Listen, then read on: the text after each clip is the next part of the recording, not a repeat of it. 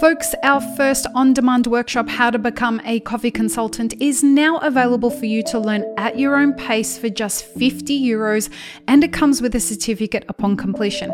Go to mapperforward.coffee/workshops or click the link in the show notes for more details.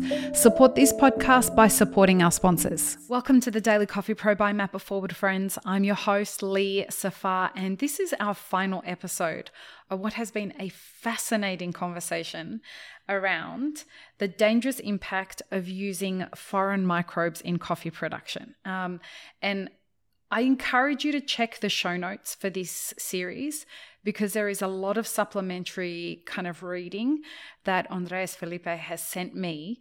And there are RICO talks and scientific papers and a whole bunch of stuff that you can look at that will give you further learning in this subject. So I encourage you to do that. And I encourage you to get in contact with Andres Felipe if you want. His information will be in the show notes.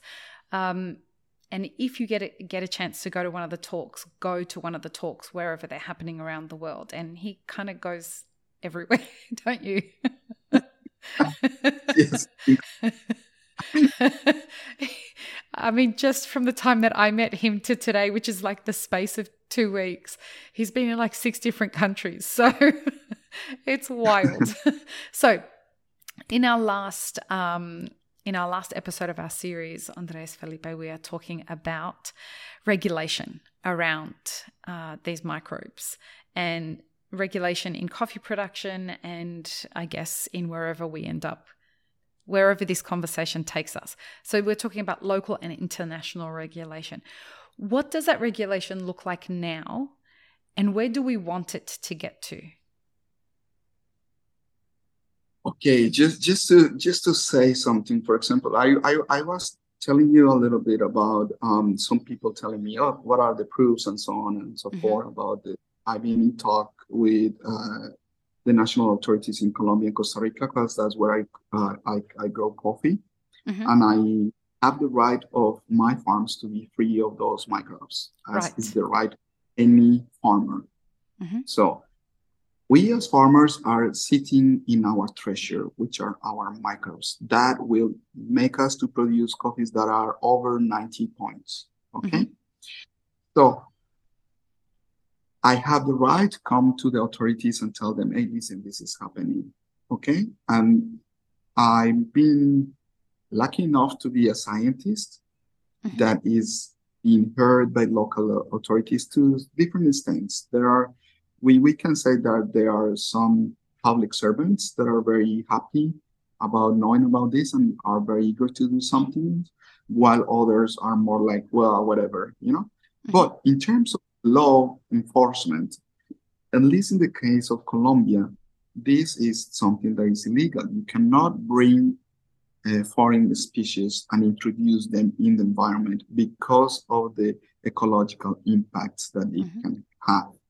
And it will not only impact the production of beautiful coffees in the future for the specialty coffee industry, which we are not going to be ever again able to produce if something goes really wrong. For example, affecting other industries. Let's say people is living out of conservation programs and they have a beautiful ecological trips and stuff like that, like, you know, eco tourism. And if the forests start to change and then we see all this diversity lost and so on, then it could affect that industry. Also, we have international conventions in the protection of biodiversity. We know biodiversity is the biggest treasure of humanity right now, and we need to protect. So when I talk, for example, and we are facing loss of diversity from the very bottom of the ecosystem that can just make all the ecosystem fall as domino pieces, right? So we could be dealing here with a massive scale planet-wise of losing a lot of organisms, okay? That's illegal. And it's already been proved. So I've been talking with many friends of mine that they are also PhD in ecology. They teach in famous universities in the United States. in Europe, and their frank advice is, why are you putting money in doing this research when this has been already been proved beyond any doubt? And it's been proved so much that there is not only local regulations that prohibit this, and is punishable by the law with jail, going to jail, okay? But also international agreements in protection of biodiversity. You should not be spending your money in trying to prove these people that are asking you for proofs because they haven't read the law, when the law is there. If there is the law, it's because there is already enough proof. So in the case of Colombia, for example, people that is doing and introducing and using these microbes, they are violating the rights of other communities to a healthy environment. That's one of the first things. They are violating several articles in the Constitution of our country, and they could go to jail. They are punishable. This is an infraction that is punishable with jail. So they could. So that's another thing. When we were talking the last one about rosters and so on, bringing this to our countries, they could end up putting the same farmers they want to help in jail because they are the ones that become the violators of the local law. Right. Okay? And let's say nobody goes to jail. Let's say we are friends and we pass it. At the end, me as a farmer using that, I'm no matter what making a bad to my neighbor, because those microbes are not going to stay in my land. They are going to go to my neighbor's land, and it's going to affect his capacity to produce coffee to sustain his family. And if he ends up only producing commercial coffees, then he's never going to get out of poverty. So I'm taking him the opportunities, or her the opportunity, to overcome poverty too. And there is a hoax, and I'm sorry to talk about this because it's something that we didn't talk. When we talk, for example, in our research, we did a very careful research using commercial yeast. And we did different things. So we saw how wild fermentation, which is the one that we usually do with all the microbes, one using a commercial yeast, one using koji, one using the introduction of other exotic microbes, and one using isolated microbes. What we saw, particularly in the commercial yeast, is that it was the experiment that has more variability between all the research units. Okay. And then introducing this to the market as the solution to inconsistency in coffee cup. But when we did the research very carefully, it was extremely inconsistent in cup. So if it shows inconsistent in units of 10 kilos that are made properly in a coffee lab, and all of them taste differently, don't tell me that this is going to give me consistency for 5 tons of coffee or 10 tons of coffee that I'm going to process in different days. It's not going to happen. So commercial yeast are actually the sale point number one in our research, proved to be wrong. It doesn't make sense. It doesn't make sense. No. And it can cause like huge, crazy ecological things, Yeah. As a matter of, for example, in the same experiment, it was also the one that scored the lowest. It only scored 84 points, when if you do a careful fermentation that is wild with your microbes, it will give you 86 points very easily. You just have to be careful and control some things. And I think we are getting a lot of farmers into that point now that we are teaching them processing.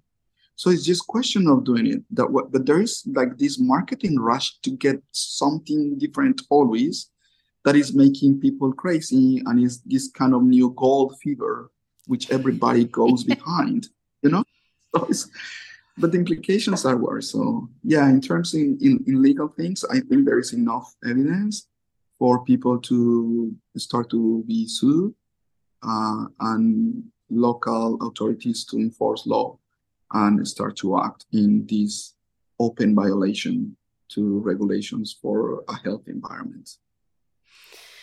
Andres, Felipe, I can't thank you enough for, first of all, coming on the podcast and talking about this so openly. I know that there are people who don't like that you talk about this, and you don't do this at no risk, because people lose money when you get in the way of them having the freedom to do whatever they want at the cost of other people.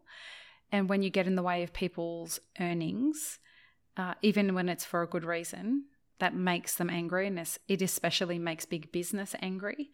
And so I know that there's a cost to you to have these conversations, and yet you insist on having these conversations nonetheless. And so I tip my hat to you, sir. And I'm grateful that you came on this podcast to talk about this. And for anyone else that is thinking of having a conversation with Andres Felipe, don't hesitate, because we need to get the word out about this. We need to stop this fad-driven reasons for doing these kinds of processing methods. We need to have that stopped until we understand the impact that it has on coffee producers' long-term viability and sustainability. So thank you, sir. And let people know, where's the best place for them to find you online? Well, you can find us. My company is called Colors of Nature.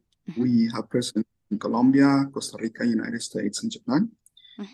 And just to clarify that, I know there is a lot of people telling me to not talk and not speak about this, which is kind of strange to me, especially because I'm from Colombia and I know what happens when you talk about things that other people don't. But I don't think I'm getting into anybody's business. I think this is like a call that those that have the means to do serious research in biotechnology should help our industry actually to develop in the good way, and that is to find out the beautiful frontiers of local microbes in producing amazing coffees, and not to destroy them, not get the chance of those microbes to shine and to actually provide for the farmers that are growing coffee under so beautiful circumstances, okay, like in those beautiful tropical lands